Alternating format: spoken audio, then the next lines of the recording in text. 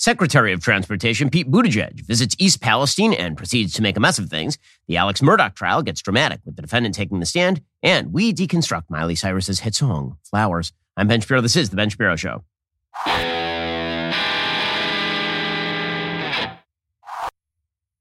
Well, folks, there are certain jobs in the federal government that are supposed to be cush jobs. Secretary of Transportation is one of those jobs. You haven't really heard of past secretaries of transportation. Quick, name the last three.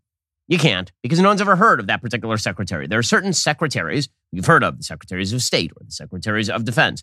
And then there are a bunch that you really never think about, like the secretary of commerce or the secretary of transportation. But they actually do have real jobs. Now, Pete Buttigieg has never treated the transportation department like a real job. He's always treated it as though it's essentially a giant photo op, which is why there are videos of him riding his bike around Washington, D.C. after taking his bike out of the back of a car. It's the reason why he was appearing mostly on the news for the first year of his existence as Secretary of Transportation as a new father who had taken off 2 months for no apparent reason and then had not come back until people noticed that he was gone.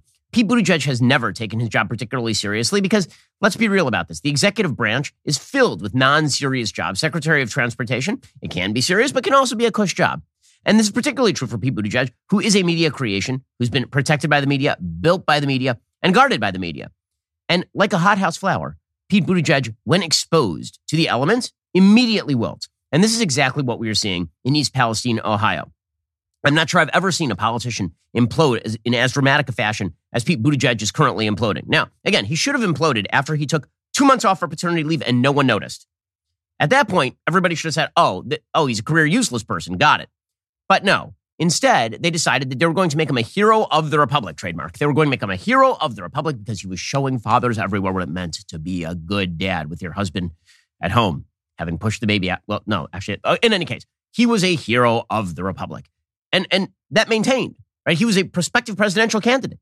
People in the Democratic Party were talking about how Kamala Harris was awful at her job, true. And Pete Buttigieg was the heir apparent to the old man. If Joe Biden fell down on the job, it would be young Pete Buttigieg, fresh-faced directly from the cover of Mad Magazine, who is going to bring the Democratic forward into the new age. After all, he was intersectional. I mean, sure, he was a white dude, but he was a gay white dude. And that meant that he would be the perfect candidate for president of the United States for a coalition that is mainly liberal, college-educated women and minorities who really are not fond of Pete Buttigieg. It was a bad strategy, but it was the thing they were pursuing. Well, now it turns out that the rubber has hit the road because if you are a photo op guy, if you're in a photo op position, then the thing that you really can't screw up is the photo op. That is the thing more than anything else you can't screw up.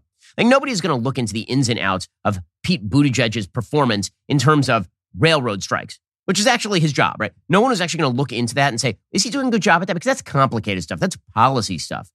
What people are going to look into is whether he looks sympathetic when something really intense happens, like, a giant mushroom cloud outside of an American town after a train is blown up. Now, the media have been trying to say, well, Elaine Chao never visited any of these places. Okay, a few things. One, Elaine Chao was never a presidential candidate. Everyone knows Pete Buttigieg is a presidential candidate. Number two, all of the train derailments during the Trump era did not involve a giant mushroom cloud of toxic waste emerging into the atmosphere and killing, at last count, 43,000 aquatic animals. According to the Washington Post, Ohio residents with headaches and nausea around the site where a train carrying hazardous chemicals veered off the tracks are worried about the long-term impact of the derailment on human health. The effect on animals is already becoming clear. The derailment of East Palestine potentially killed more than 43,000 fish, amphibians, crustaceans, and other aquatic animals in nearby streams, according to state officials. It will take time for the stream ecosystem to recover, said Mary Mertz, director of the Ohio Department of Natural Resources. We know it won't be quick, she said, but it's going to come back. Now, again, how much of this is on Pete Buttigieg as opposed to on the EPA or Norfolk Southern, the railroad company? And how much of this is just chance? How much of this is just bad stuff happening?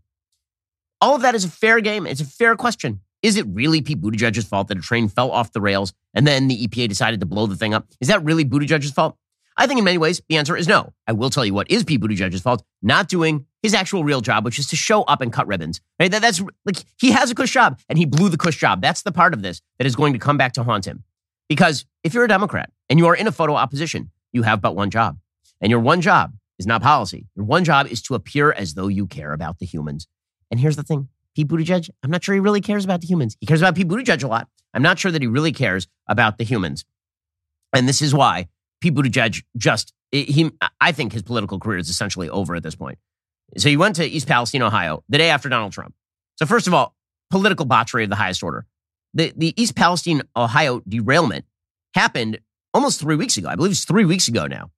And for 3 weeks, he did nothing. It wasn't like he was going to Ukraine with President Biden. It wasn't like he had a really busy job. He's doing a bunch of confabs that the Secretary of Transportation usually goes to and speaking in front of a step and repeat or sitting on a stage and talking into a microphone. At any time, he could have taken a private jet, which is his preferred method of travel, and he could have gone to East Palestine, Ohio for like 3 hours, and he could have sat there and he could have comforted people. He could have done those things, and he didn't do those things. And that was a mistake. It was a large-scale mistake. And then Trump really showed him up because Trump was like, hey, I can do it. I'm not a member of the government. I don't have an obligation to do it, but I can do it. I can take a plane from Mar-a-Lago to Ohio. I can buy everybody some McDonald's. I can bring them some water. It ain't that hard. And meanwhile, Pete Buttigieg is still sitting there going on national television and explaining why he won't do it. Giant fail for Pete Buttigieg. I think he has finished as a presidential candidate for sure. We'll get to Pete Buttigieg's actual behavior during his visit to East Palestine yesterday because it was super duper awkward. I mean, really, really awkward. You know what else is awkward? When people look at your data on the internet. That's an awkward thing. Now, if you're at a coffee shop and you have to hit the restroom, would you leave your laptop open on the table with your password unprotected? Is that a thing you would do? If you did, that would be a stupid thing to do because then everybody could look at your data. Well, that's precisely what happens every time you go on the internet unprotected. ExpressVPN makes sure that big tech companies are not going to take all of your data and monetize it or hand it over to the federal government. But ExpressVPN makes sure that hackers aren't grabbing your data off your computer the way a weird guy would at the coffee shop if you left your computer open for 10 minutes while you went to the restroom or something. Every now and again, Google, Apple, or Facebook releases a security feature in an attempt to convince you they're not actually collecting and selling off your data, and that's not actually true because those big tech companies that are free make their cash by selling information to advertisers. Don't do that. Use ExpressVPN. ExpressVPN hides and encrypts 100% of your online activity, so big tech can't track you. I use ExpressVPN on all my devices. You just fire up the app, tap one button, and now you're protected. One ExpressVPN subscription covers up to 5 devices at the same time. You can protect your entire family as well. Get the VPN I trust to protect my online privacy when big bad tech is at the door. Visit expressvpn.com/Ben. Get an extra 3 months free on a 1-year package. That's expressvpn.com/Ben. expressvpn.com/Ben. Okay, so Pete Buttigieg, he shows up, and the first thing that he says is, we've been here from the very first hours of this thing. Here he was. That's exactly why we're here. That's why we've been here from the first hours of the incident as an administration. And it's why our interest both in what happened here in East Palestine and in keeping our railroads safe doesn't go away when some other hot news story comes into the headlines. We're going to be here day in, day out, year in, year out, making our railroads safer and making sure Norfolk Southern meets its responsibilities. I love this. He says, we've been here from the very first hours. This is so reminiscent of when Kamala Harris said to Lester Holt on national television, we've been to the border. And he's like, well, you haven't been to the border. She's like, well, that's true. I haven't been to the border. It's that. Yeah, Pete, I assume that there were some government agencies who arrive at the site of a disaster like this. I assume that is the case. You are not one of those people. You are the famous person. You're the person who's supposed to be in charge. Again, I think that virtually all photo ops are stupid, but that is the game. And the only reason that you are a famous person is because you're good at the photo op. So if you had one job, dude, one job, and you blew it. And then he talked about how the country should wrap its arms around East Palestine. Yeah, I do not believe you at all.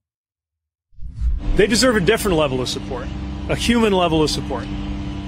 The country should be wrapping their arms around the people of East Palestine, not as a political football, not as an ideological flashpoint, not as a gotcha moment, but as thousands of human beings whose lives got upended through no fault of their own. And I think that includes visits, not just big official visits from the government, but just people who've seen the news and whose hearts go out to the community here. Wait, so this is the most galling form of politics, is he totally blew it. And he's like, well, I'm here to tell you that people really should visit. You are the question, my friend. It's like, what? Can you imagine? Like, this is, okay, my wife tells me to take out the garbage. And I don't. Let's say I just don't take out the garbage for 3 days. And then finally, I'm starting to take out the garbage. She's like, I noticed that you didn't take out the garbage for 3 days. And I'm like, well, people should take out the garbage. In fact, everyone should take out the garbage. In fact, it's very important that everyone wrap their arms around the garbage and take out the garbage to the curb. Really, really. My wife would look at me cross-eyed and say, like, what are you talking about? You were supposed to do this and you did not. And now you missed garbage day. Like, what is he talking about? Why is he lecturing the rest of us on what we should do with East Palestine? Your job, dude. You. He is the guy in the job interview, as we were about to see. He is the guy in the job interview, Pete Buttigieg, who you ask, what is your greatest flaw? And he says, well, I'm just too much of a perfectionist. I'm too detail-oriented. That is my greatest flaw. I don't think Pete Buttigieg thinks that he has flaws. I don't think he thinks he did anything wrong here from a political point of view, which is kind of amazing. Now, here's Pete Buttigieg quasi-apologizing. This is not an apology. He says, my problem is I care too much. That's my big problem, is the caring about these people too much. I had to stay away because I cared so much. That's how much I cared. I didn't call, I didn't write, I didn't come. That's how much I cared. Wow. Now that you've seen the wreckage and spoken to the people, was it a mistake not to come here sooner? What I tried to do was balance two things. My desire to be involved and engaged and on the ground, which is how I am generally wired to act, and my desire to follow the norm of transportation secretaries, allowing NTSB to really lead the initial stages of the public-facing work. So he had to balance his deep and abiding desire to show up in East Palestine, which no one would have stopped him from doing. And his desire to follow it's because he cares too much, guys. He just cares too much. And then he says, the big problem for me is I feel so strongly. And yet, it's hard for me because as a stoic example of masculinity par excellence, I try to hold back my feelings, but I feel so strongly. It's so disingenuous. Everyone knows it's disingenuous.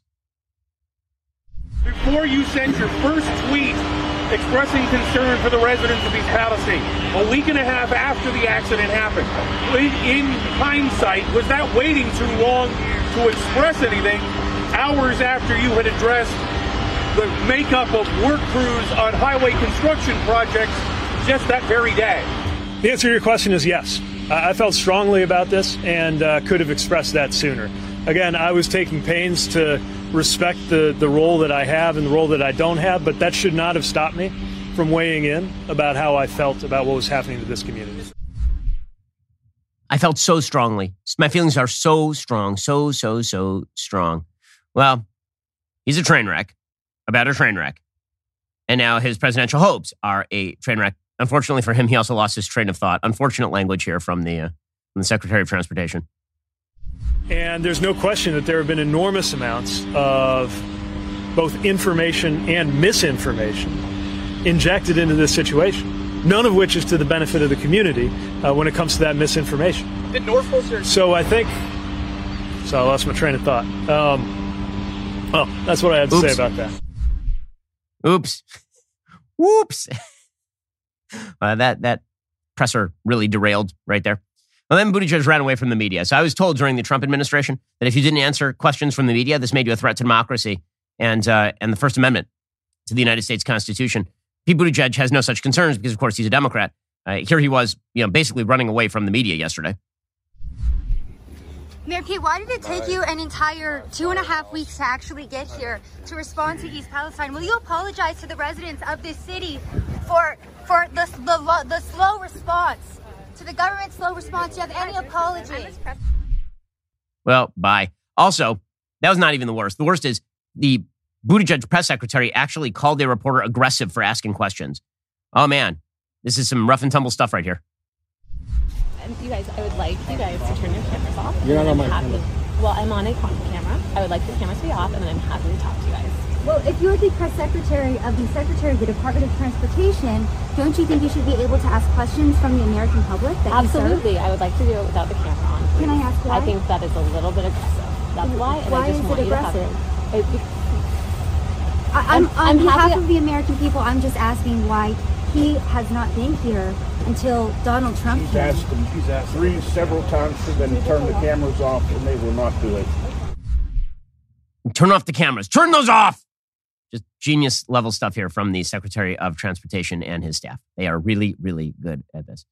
Well, it turns out that political doom may have come for Pete Buttigieg, but actual doom will come to us all.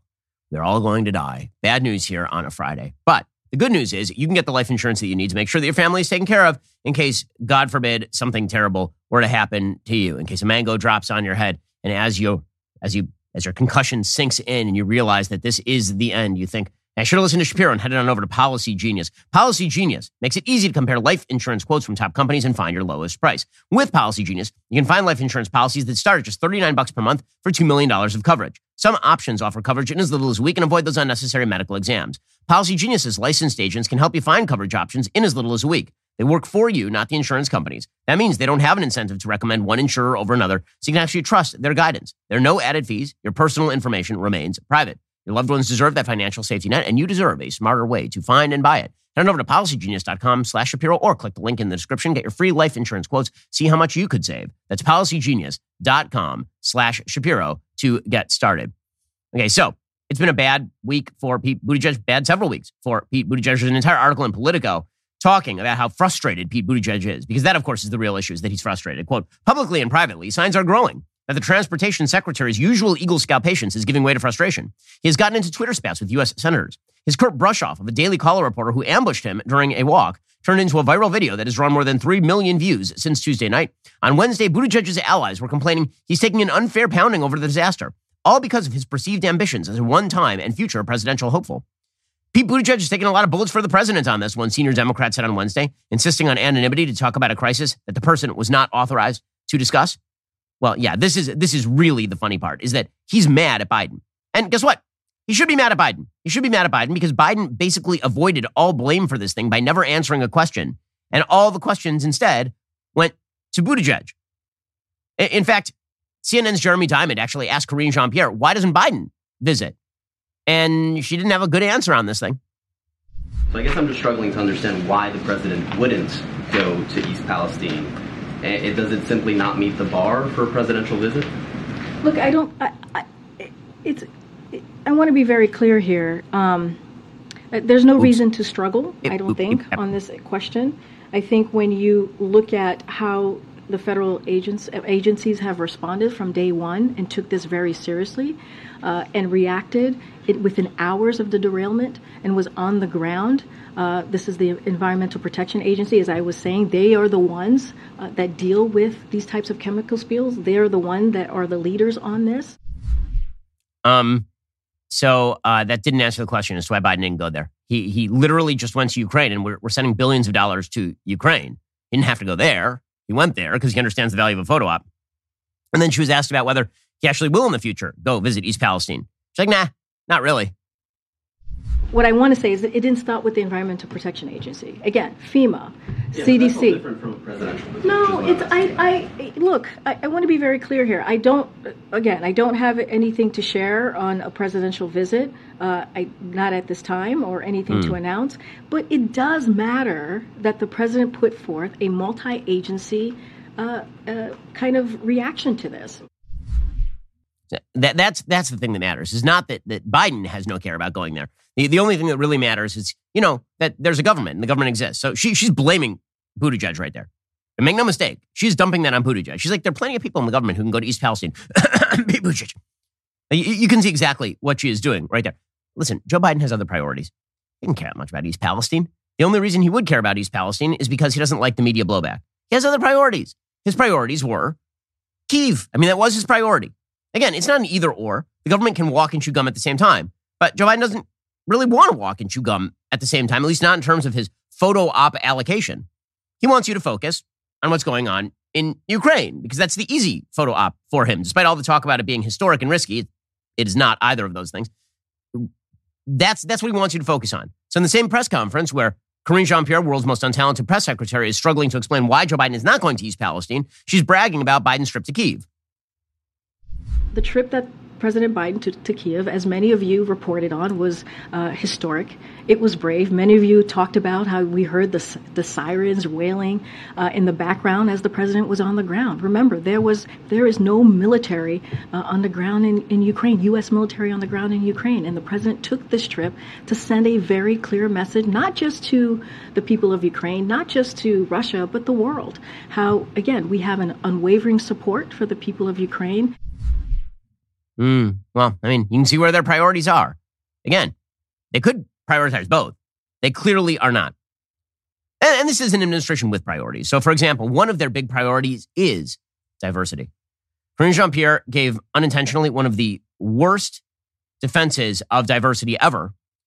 She said, the really important thing to notice about Joe Biden's cabinet, a cabinet filled with such luminaries as Pete Buttigieg and Kamala Harris, this amazingly diverse cabinet filled with geniuses like Miguel Cardona and filled with just absolute wonders of the human species. It's a very diverse cabinet. I mean, sure, the one thing that unifies them, they suck at their jobs, but so diverse. Here's Karine Jean-Pierre. The cabinet is majority people of color for the first time in history. The cabinet is majority female for the first time in history. A majority of White House senior staff identify as female. 40% of White House senior staff identify as part of the racially diverse communities. And a record 7 assistants to the president are openly LGBTQ+. So again, this is something that the president prides himself on, that he actually has taken action to show the diversity of this administration. Guys, they suck at their jobs, but Marcia Fudge, the Secretary of Housing and Urban Development, is black, and Pete Buttigieg is gay, and Jennifer Granholm identifies as a woman. Alejandro Mayorkas does identify as a Hispanic man, as a Latinx human at Homeland Security. Like, this is the really important stuff that you need to keep in mind. Priorities for this administration. In a second, we'll get to more priorities of this administration, but let me tell you about one of my priorities. I need more sleep. So, our dog, unfortunately, we have a puppy. The puppy is very cute. He's less cute at 1:30 in the morning when he is whining to be taken out. This puppy is keeping me up all hours of the night, and this is why I rely on my Boll and Branch sheets, because at 1:30 in the morning, when I get back in bed, I need to go to sleep right away. I don't need to be tossing and turning. I don't need uncomfortable sheets. I need Boll and Branch. Fact, you spend about 1/3 of your life sleeping. Fact 2, there's not a better feeling on this earth than coming home after a long vacation, being back in your own bed. That is a great feeling. What if I told you you could experience that feeling every time you got in bed? That's what Boll and Branch sheets do. They're made from the finest 100% organic cotton threads on earth. Their signature hem sheets were made with threads so luxurious 3 U.S. presidents have slept in them. Boll and Branch sheets actually soften with every wash cycle. They're incredibly durable. In fact, they're so good that we actually took all the other sheets in our house, just threw them away. Boll and Branch gives you a 30-night risk-free trial with free shippings and returns on all orders. You're not going to want to return them. Get a better night's sleep with Boll and Branch. Get 15% off your first set of sheets plus free shipping when you use promo code Shapiro at bollandbranch.com. Exclusions apply. See site for details. That's Boll and Branch, BOLLAND, branch.com, promo code Shapiro. Okay, so what are some of the other priorities of this administration? Well, obviously, Ukraine, right? So Janet Yellen, she was out there as the Secretary of the Treasury talking about spending money on Ukraine. Like, you're at the Treasury Department. Your job is to tamp down the massive inflation rate and prevent economic stagnation. And yet, there you are, traveling around the world talking about how we need to send more money to Ukraine. I noticed that Ukraine is not part of your remit at the Secretary of the Treasury. Our military assistance includes key defensive weapons that Ukraine has asked for, such as the Patriot missile defense system. And our economic assistance is making Ukraine's resistance possible by supporting the home front, funding critical public services, and helping keep the government running. In the coming months, we expect to provide around $10 billion in additional economic support for Ukraine. It's exciting to have the Secretary of the Treasury announcing all of that. That's really important stuff. Other things that we have been told by this administration, again, world's most untalented press secretary, Karine Jean-Pierre, a walking example of why affirmative action hiring is a bad idea. Karine Jean-Pierre, she says, guys, you may not have noticed it, but the border is going amazing. Now, that's a lie. It's not true, but here we go. On day one, the president put forward a comprehensive immigration reform proposal, and that's showing that the president was taking this very seriously. And the way that we see this is Congress needs to act. And what was happening currently right now is Congress is not acting. So what you're seeing from the Department of Homeland Security is they are using the tools that is being presented to them so that we can deal with this situation and do it in a safe and orderly and humane way. What a joke. What an absolute joke. But again, Joe Biden's priorities are clear. One of his big priorities is reshaping the World Bank. So the World Bank is essentially, it was created as a way to give loans to countries that were going to restructure their finances in more responsible ways as they emerged from the vestiges of the Cold War. Now Joe Biden wants to use the World Bank to give giant loans, subsidized loans, to countries on behalf of redistributionism and climate change. According to Politico, Bank President David Malpass's abrupt announcement that he will step down from his post a year early opens the way for Joe Biden to choose someone who embraces the new goal of fundamentally overhauling the bank's work to focus more on climate and other global challenges. Malpass was a Trump appointee. He did not fit the administration's vision for the job. More than a dozen close watchers of the bank who were interviewed for this story said the rift and its resolution allows the U.S. to reshape the institution to tackle climate change. Yay! So now Joe Biden is going to select somebody to preside over presumably billions and billions and billions of dollars to give subsidized loans to country on the basis of climate change. It's all going, his priorities are so in order. It's amazing. Now, here's the problem for the Democrats. They're wedded to the old man. They have to be wedded to the old man. Pete Buttigieg just derailed. And meanwhile, you have Kamala Harris, and Kamala Harris is still sitting there, and people try not to think about her because it's too painful if you're a Democrat to think about Kamala Harris. Which brings us to today's episode of Deep Thoughts with Kamala Harris. And now, Deep Thoughts with Kamala Harris. Think of it then in the context of, like, I like to think about a lot of things in the context of a Venn diagram. I love Venn diagrams. Always ask, is there a Venn diagram for this? I'm telling you, it's fascinating when you do. So, Venn diagram, those three circles, right? Ladies, find you a man who loves you like Kamala Harris loves Venn diagrams. What?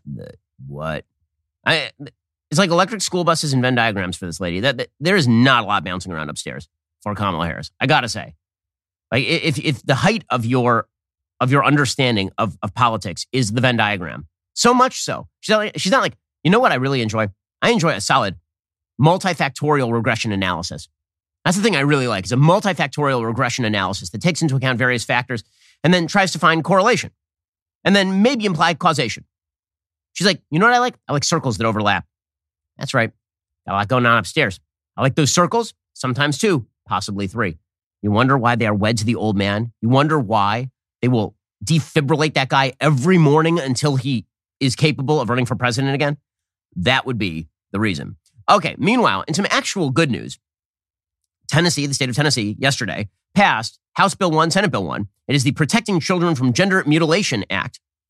The bill prevents minors in Tennessee from initiating transgender-related puberty blockers, cross-sex hormones, and surgeries. This is a big win for Daily Wire. It's particularly a big win for our friend Matt Walsh, who did an incredible rally to end child mutilation in Tennessee, who has led the charge to get rid of the gender mutilation of small children and minors. Good for Matt. You know, the simple fact of the matter is that Daily Wire actually does extraordinary work, not just in getting out the message, but in making sure that political change actually occurs. And Matt and the entire Daily Wire team, whether it is exposing what was happening at Vanderbilt Medical Center, or whether it is doing rallies like that, whether it is What is a Woman, the single most transformative documentary of the last 5 years in American politics, whatever it is, Daily Wire is doing some really hard work on the ground. I will say, the opposition to the bill in Tennessee is totally insane. I mean, totally crazy. I mean, there was a clip yesterday going around of Representative Gloria Johnson, Democrat of Knoxville, saying that the Daily Wire, we are all creating a vortex of evil. A vortex of Eve. First of all, I kind of want that to be our new mantra here at Daily Wire. To be like Washington Post is democracy. It's Washington Post. Democracy dies in darkness. Daily Wire, vortex of evil, is kind of awesome. It sounds like a Transformers team up or something. Anyway, here is Representative Gloria Johnson from Knoxville ranting and raving about how 14-year-old girls who are confused about their gender identity because they've been watching too many TikTok videos really need to be able to cut off their healthy breast tissue. We have taken away a woman's right to determine her health care and her health outcomes. Now we've gone into children, but we've also gone into adults with a bill that's coming up with not allowing adults that care. So the reality is here, we're targeting a group, again, just as we were on the last bill, and we are determining that a certain group of folks can't have hair when a physician has an oath to take care of their patients, and that's what they do. And we know that the major health organizations agree with these treatments and understand that they are life-saving in many situations. I just want to caution that this body should not be telling physicians what to do. The first rule of physicians is do no harm, obviously. And it seems pretty obvious that you are doing harm when you take gender-confused teenage girls and you pump them filled with testosterone. Pretty obvious stuff. So that is a big win for Daily Wire. It is a big win for Matt Walsh in particular. And congratulations to the Republicans in Tennessee for doing the sane and rational thing. Meanwhile, again, social contagion is in fact a thing. The numbers are astonishing. For people who are suggesting that the massive outbreak of transgenderism as a species of human behavior is merely the limitations of society being exploded, now people being able to flourish the way they originally would have. Let me just give you some statistics. So Gallup now has a poll out, and it shows how people are identifying in terms of sexual orientation and gender identity. And the generational difference, astonishing. So if you look at the silent generation would be the generation right after World War II. That generation, 1.7% identified as LGBT. That was 0.2% lesbian, 0.8% gay, 0.6% bisexual, not even measurable transgender. For baby boomers, it was 2.7%. So a marginal increase from 1.7% to 2.7% among the baby boomers, who were quite sexually permissive, as it turns out, the baby boomers.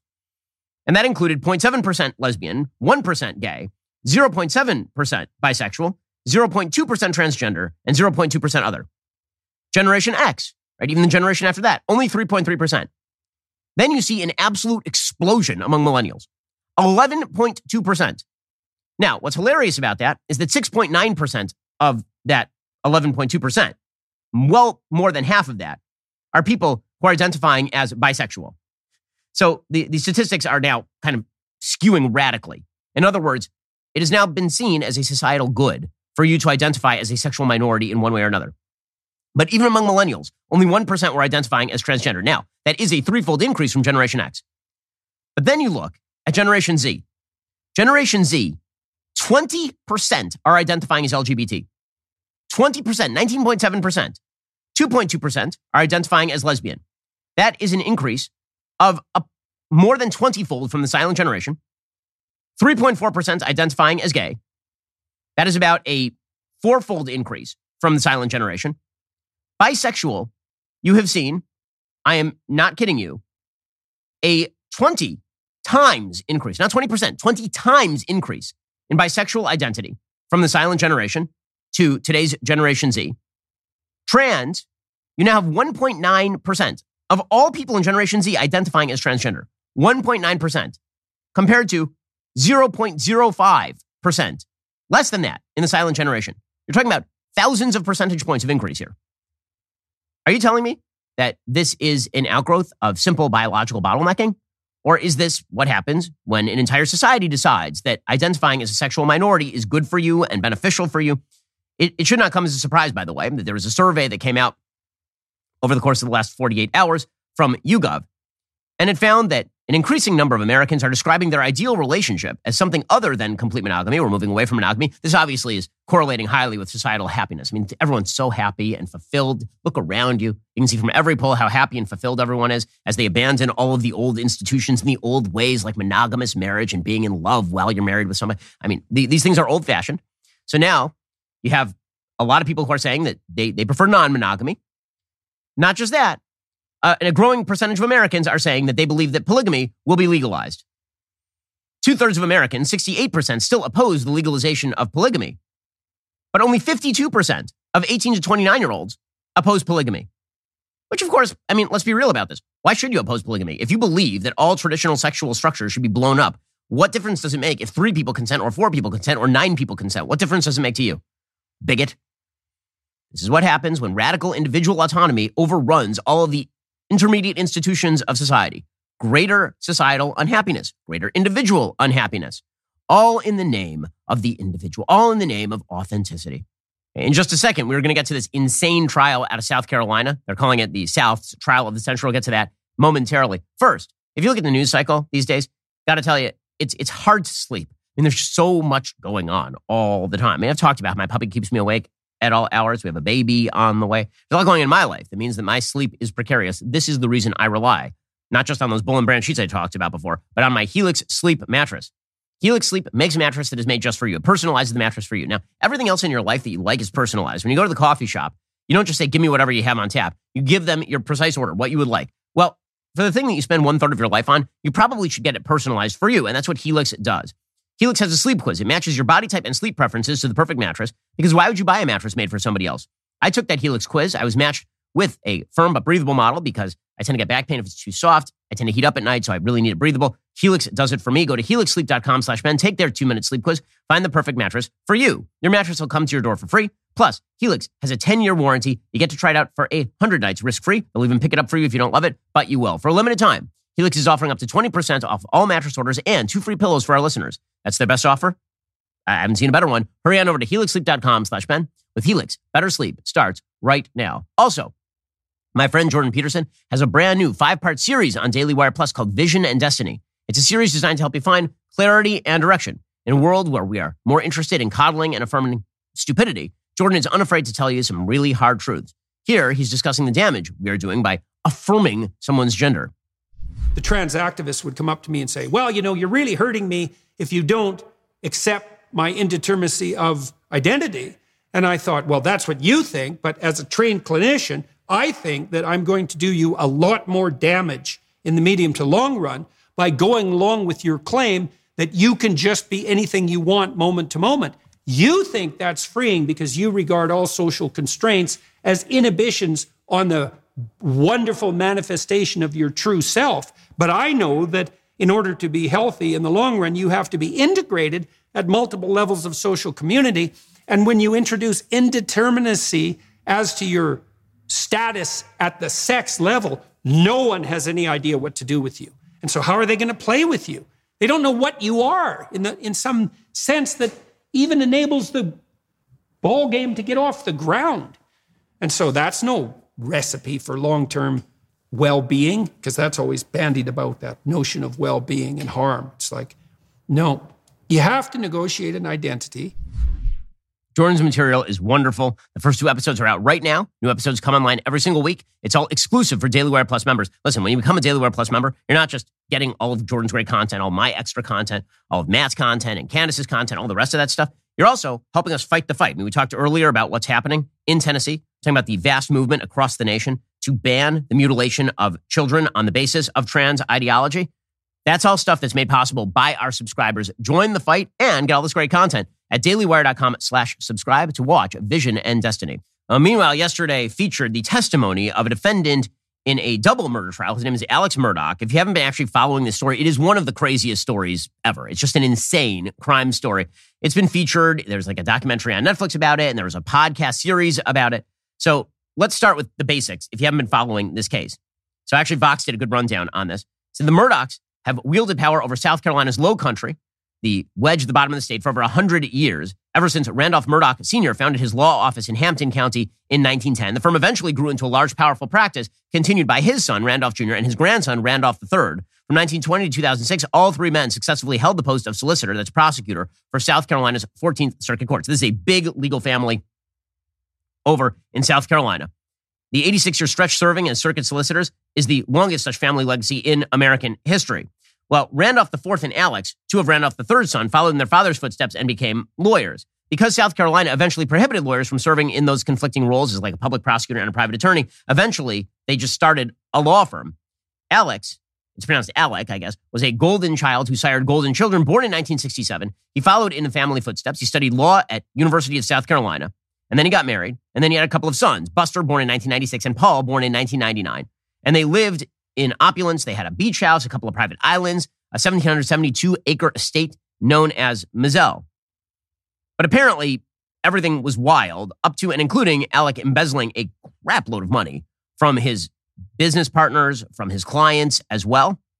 And a weird amount of death seemed to follow around Alec Murdaugh, like a weird amount of death. So in 2015, there was a 19-year-old Hampton student named Stephen Smith. He phoned his mom to tell her he'd run out of gas. Later that night, he was found lying in the middle of the road miles away from his truck. He'd apparently died of blunt force trauma. His body had been laid out in the middle of the road.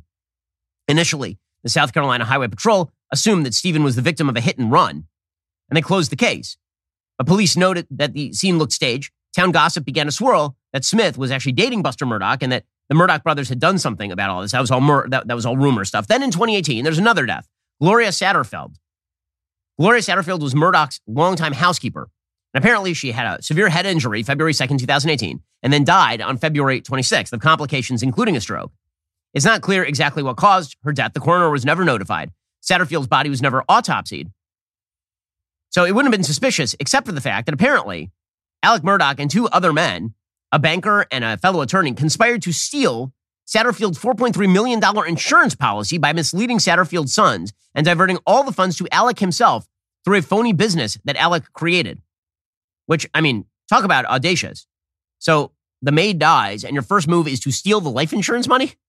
That is a wild scheme. Okay, then 2019, another death. On February 24th, 2019, 19-year-old Paul, right, the other son, and a group of his friends were returning to the Murdoch estate by boat. Apparently, Paul was really, really drunk, maybe high, and he was navigating the twisting waterways. And apparently, he crashed the boat into a bridge, and a bunch of passengers fell from the boat, including Mallory Beach, and she died. The authorities didn't record his intoxication levels at the scene, but everybody confirmed that the guy was drunk off his ass. And this apparently led to a flurry of lawsuits and a criminal investigation focused on Paul Murdoch. And this opened a lot of boxes for Alec because there's a lot of wondering about his fraudulent activities and his finances. And then in 2021, there was more public interest that was going around Paul Murdoch's trial. They decided to put him on trial. Meanwhile, Alec, his wife, was estranged from him and apparently was living at the beach house and looking into divorce. And Alec was neck deep in these fraud schemes. He apparently said that he was having a 20-year opioid addiction. Okay, well, on June 7th, 2021, Alec allegedly lured Maggie to Mizell, right? That's the 772-acre estate, and prompted her to text a friend that Alec was acting fishy. She wrote to her friend, "He's up to something." Upon arriving at the estate, Maggie met her son Paul at the family's dog kennels. While they were there, both the mom and the son were murdered with two different weapons. Maggie was shot with an assault, what they call an assault rifle, a rifle. Paul was shot with a shotgun. Alec appeared on the scene shortly afterward and then called 911 to report the deaths. The double homicide caused the whole thing to collapse. So he immediately fell under suspicion of murder because that's really, really, really suspicious. People getting killed on your property who are your family members. Very often the first suspect is the family member. And in this particular case where Alec is a disaster area with apparently a trail of death behind the family, it seems pretty obvious what the police were doing. And this was made worse because on September 3rd, 2021, Murdoch resigned from the family's law firm over embezzlement. The firm later sued him. The very next day, Alec called 911 to report a strange roadside incident in which he claimed to have blown a tire. When a stranger stopped to help him, Alex reported, they shot him in the head instead. The shot grazed him, but it turns out that he later admitted that he had intended to have a friend shoot and kill him so that Buster could receive Alec's $10 million life insurance payout. So he was arrested for that. He posted bond, he checked himself into drug rehab, and then he was arrested for felony fraud charges in the Satterfield case. Then his bail was denied, his assets were frozen. And finally, he's now been put on trial for the double homicide of his wife and son. And it's fairly obvious that he killed his wife and son. I mean, like, all the evidence stacks up in favor of him having killed his wife and son. His testimony yesterday was kind of a shocker because the first rule of lawyering is never put the defendant on the stand. And putting the defendant on the stand is a super risky move. Because again, the burden of proof is on the prosecution. All you have to do is establish some level of reasonable doubt in order to get your client off. Now, there are only two reasons to put your client on the stand. One, the person's actually like dead innocent. The person didn't do anything. The person is going to be a good witness. Two, you have no other choice. In this particular case, it appeared that the jaws of justice were closing in on Alec Murdoch. And so they put him on the stand. And so here he was yesterday saying he did not kill his wife and son. On June 7th, 2021, did you take this gun or any gun like it and shoot your son Paul in the chest in the feed room at your property off Moselle Road? No, I did not. Mr. Murdoch, did you take this gun or any gun like it and blow your son's brains out on June 7th or any day or any time? No, I did not. Mr. Murdoch, did you take a 300 blackout such as this and fire it into your wife Maggie's leg, torso, or any part of her body? No, I did not. Did you shoot a 300 blackout into her head, causing her death? Mr. Griffin, I didn't shoot my wife or my son anytime. Ever. Well, there are a few problems for him. One is that he claimed that he was not anywhere near the scene of the crime. And it turns out he was totally lying because his son was taking a Snapchat. And in the background of the Snapchat, minutes before the murder, his dad's voice can be heard. And so that forced Murdoch to admit that he had lied to the cops and then continued to lie about the cops about his whereabouts the night of the murder. He blamed that on his opioid addiction, which does not explain why you're lying to the cops about you being like right there when somebody gets killed. And in the interview of August 11th, did you tell Agent Owen and Agent Croft, did you lie to them by telling them that you were not down at the kennels on that night? Yes. Alec, why did you lie to Agent Owen, Agent Croft, and Deputy Rutland about the last time you saw Maggie and Paul? As my addiction evolved over time, I would get in these situations or circumstances where I would get paranoid thinking. It could be anything that triggered it. It might be a look somebody gave me. It might be a reaction somebody had to something I did. It might be a policeman following me in a car. Oh, so it's because he was paranoid, was it? Maybe it's because he was guilty. And then, of course, there was the moment that he was really looking for. The moment that he was looking for is where he was going to break down on the stand. Right? You see this a lot in the courtroom, unfortunately. This seems like dramatics, obviously. Did you see them on the ground when you're pulling up in your Suburban? I did. And what'd you do when you came to a stop, Alec? I think I jumped out of my car. I'm not exactly sure what I did, but no, I got out of my car. I know I ran back to my car, called 911. I don't know. I don't know why I tried to turn him over. Me and my boys laying face down. And he's done the way he's done. His head was the way his head was. I could see his brain laying on the sidewalk. I didn't know what to do. I mean, I tried to turn him over. So I grabbed him by the belt loop and tried to turn him over. Well, listen, there's no other suspect in this case, as far as I'm aware. And I will say this guy's been in the courtroom a long time, so that appears to be fairly good acting. That is my belief about the situation. We'll keep an eye on that case because obviously it's making national headlines. Okay, it's time for some deconstructing of the culture. I haven't done it in a while. It is time. Alrighty, so the top song in the country is a new Miley Cyrus song. It is called Flowers. And the entire premise of the song is that loneliness is good. And that your relationships falling apart is actually good because the only person you need is you, which is one of the great lies ever told. Here's Miley Cyrus singing Flowers. We were right till we weren't. Built a home and watched it burn. I didn't want to leave you. I didn't want to lie. Started to cry, but then remembered I can buy myself flowers. Write my name in the sand. Talk to myself for hours. See things you don't understand. I can take myself dancing. And I can hold my own head. Yeah, I can love me better than you can. Can love me better. I can love me better. Okay, so then, it's her stripping down in various states of undress as she walks around her house by herself. Okay, so here's the thing. You can't. I'm sorry to break it to you. Listen, there are a lot of breakup songs. Breakup songs are a staple of the music industry. They've been, a solid gold winner for 60, 70, 80, 90 years. But the breakup song used to be about how the relationship wasn't working anymore, and so I'm leaving. It wasn't a broad statement, as this one is, about how, just generally speaking, the best person for you is you. The best person for you is you, right? I can love me better than you can. If that's the case, if you can hold your own hand, if you can write your own name in the sand, if you can talk to yourself, first of all, if you talk to yourself for hours, you're a crazy person. Say things you don't understand, take yourself dancing, then this does raise the question as to why have a relationship in the first place. See, here's the thing about relationships. They require you to get outside yourself. They require you not to be self-absorbed and self-obsessed. They require you to try to get to the point where if your partner doesn't understand you, you actually have to express yourself to your partner. And maybe you have to think about whether your feelings are justified. And maybe you have to negotiate a solution. Because love is built in the space between two people. And we tend to think of love as an internal feeling that exists inside one person, but that's not the way this works. Love is something that is between two people, and it exists between the two people in a negotiated space. You know, I'm making more of this than I think most people are going to make when they listen to the song, which they'll think of as just sort of another breakup song.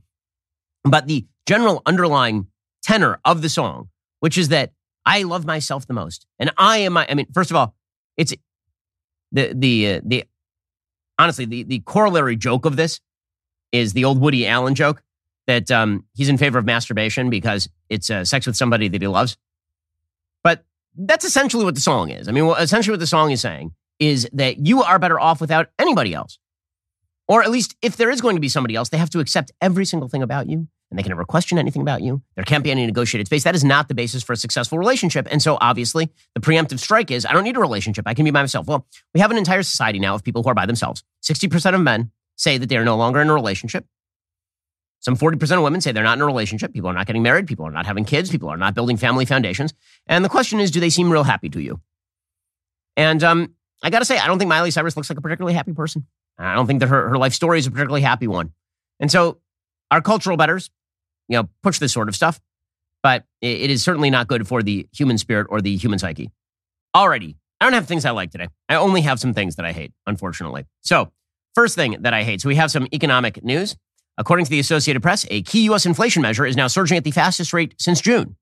The Federal Reserve's preferred inflation gauge rose last month at its fastest pace since June. That's an alarming sign that price pressures remain entrenched in the U.S. economy, could lead the Fed to keep raising interest rates well into this year. Remember just like 5 seconds ago when the entirety of the Democratic press was claiming that we were going to have a soft landing and everything was going to be fine and all of this was overblown. The economy was doing just fine. Inflation would come under control. Yeah, not so much. Friday's report from the Commerce Department showed consumer prices rose 0.6% from December to January. That is up sharply from a 0.2% increase from November to December.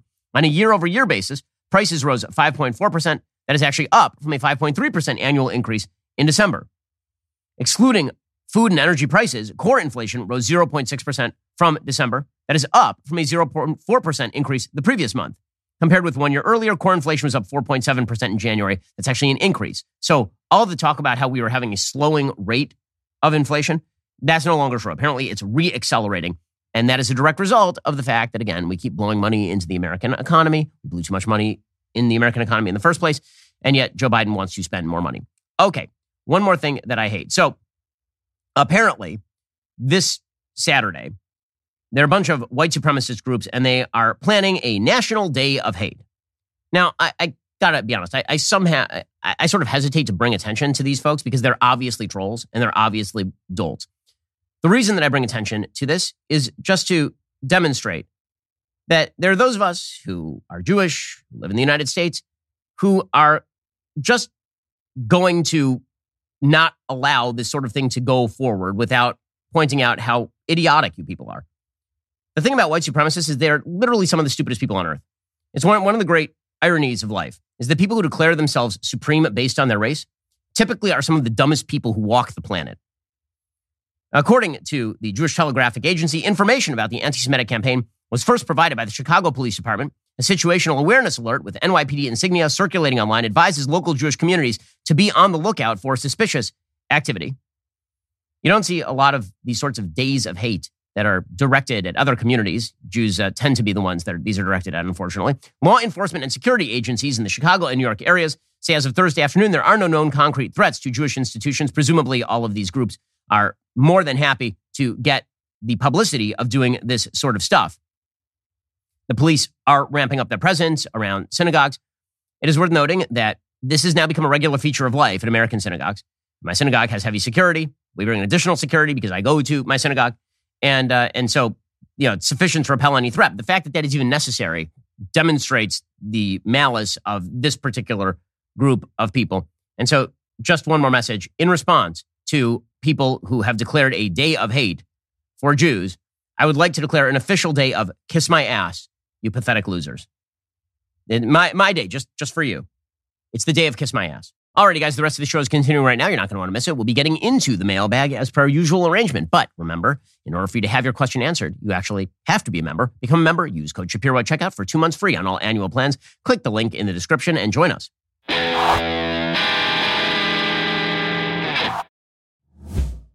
We'll get to more on this in just 1 second. First, Pure Talk believes in American values, and that free should mean, like free. So when you switch to Pure Talk today, you'll get a free Samsung 5G smartphone. There's no foreign line requirement, no activation fee, just a free Samsung that's built to last with a rugged screen, quick charging battery, and top-tier data security. Qualifying plans start at just $35 a month for unlimited talk, text, 15 gigs of data, and a mobile hotspot. Pure Talk gives you phenomenal coverage on America's most dependable 5G network. It's the same coverage you know and love, but for half the price of the other guys. The average family saves almost $1,000 a year. So, I challenge you to choose a company that actually doesn't hate your guts and shares your values. Let Pure Talk's expert U.S. customer service team help you make the switch today. Go to puretalk.com/Shapiro to claim your eligibility for your free brand new Samsung 5G smartphone and start saving on wireless today. Again, go to puretalk.com/Shapiro to switch to my cell phone company. I've been using them for years. They're fantastic. You'll love them as well. Go to puretalk.com/Shapiro and claim your eligibility on that free brand new Samsung 5G smartphone. Start saving.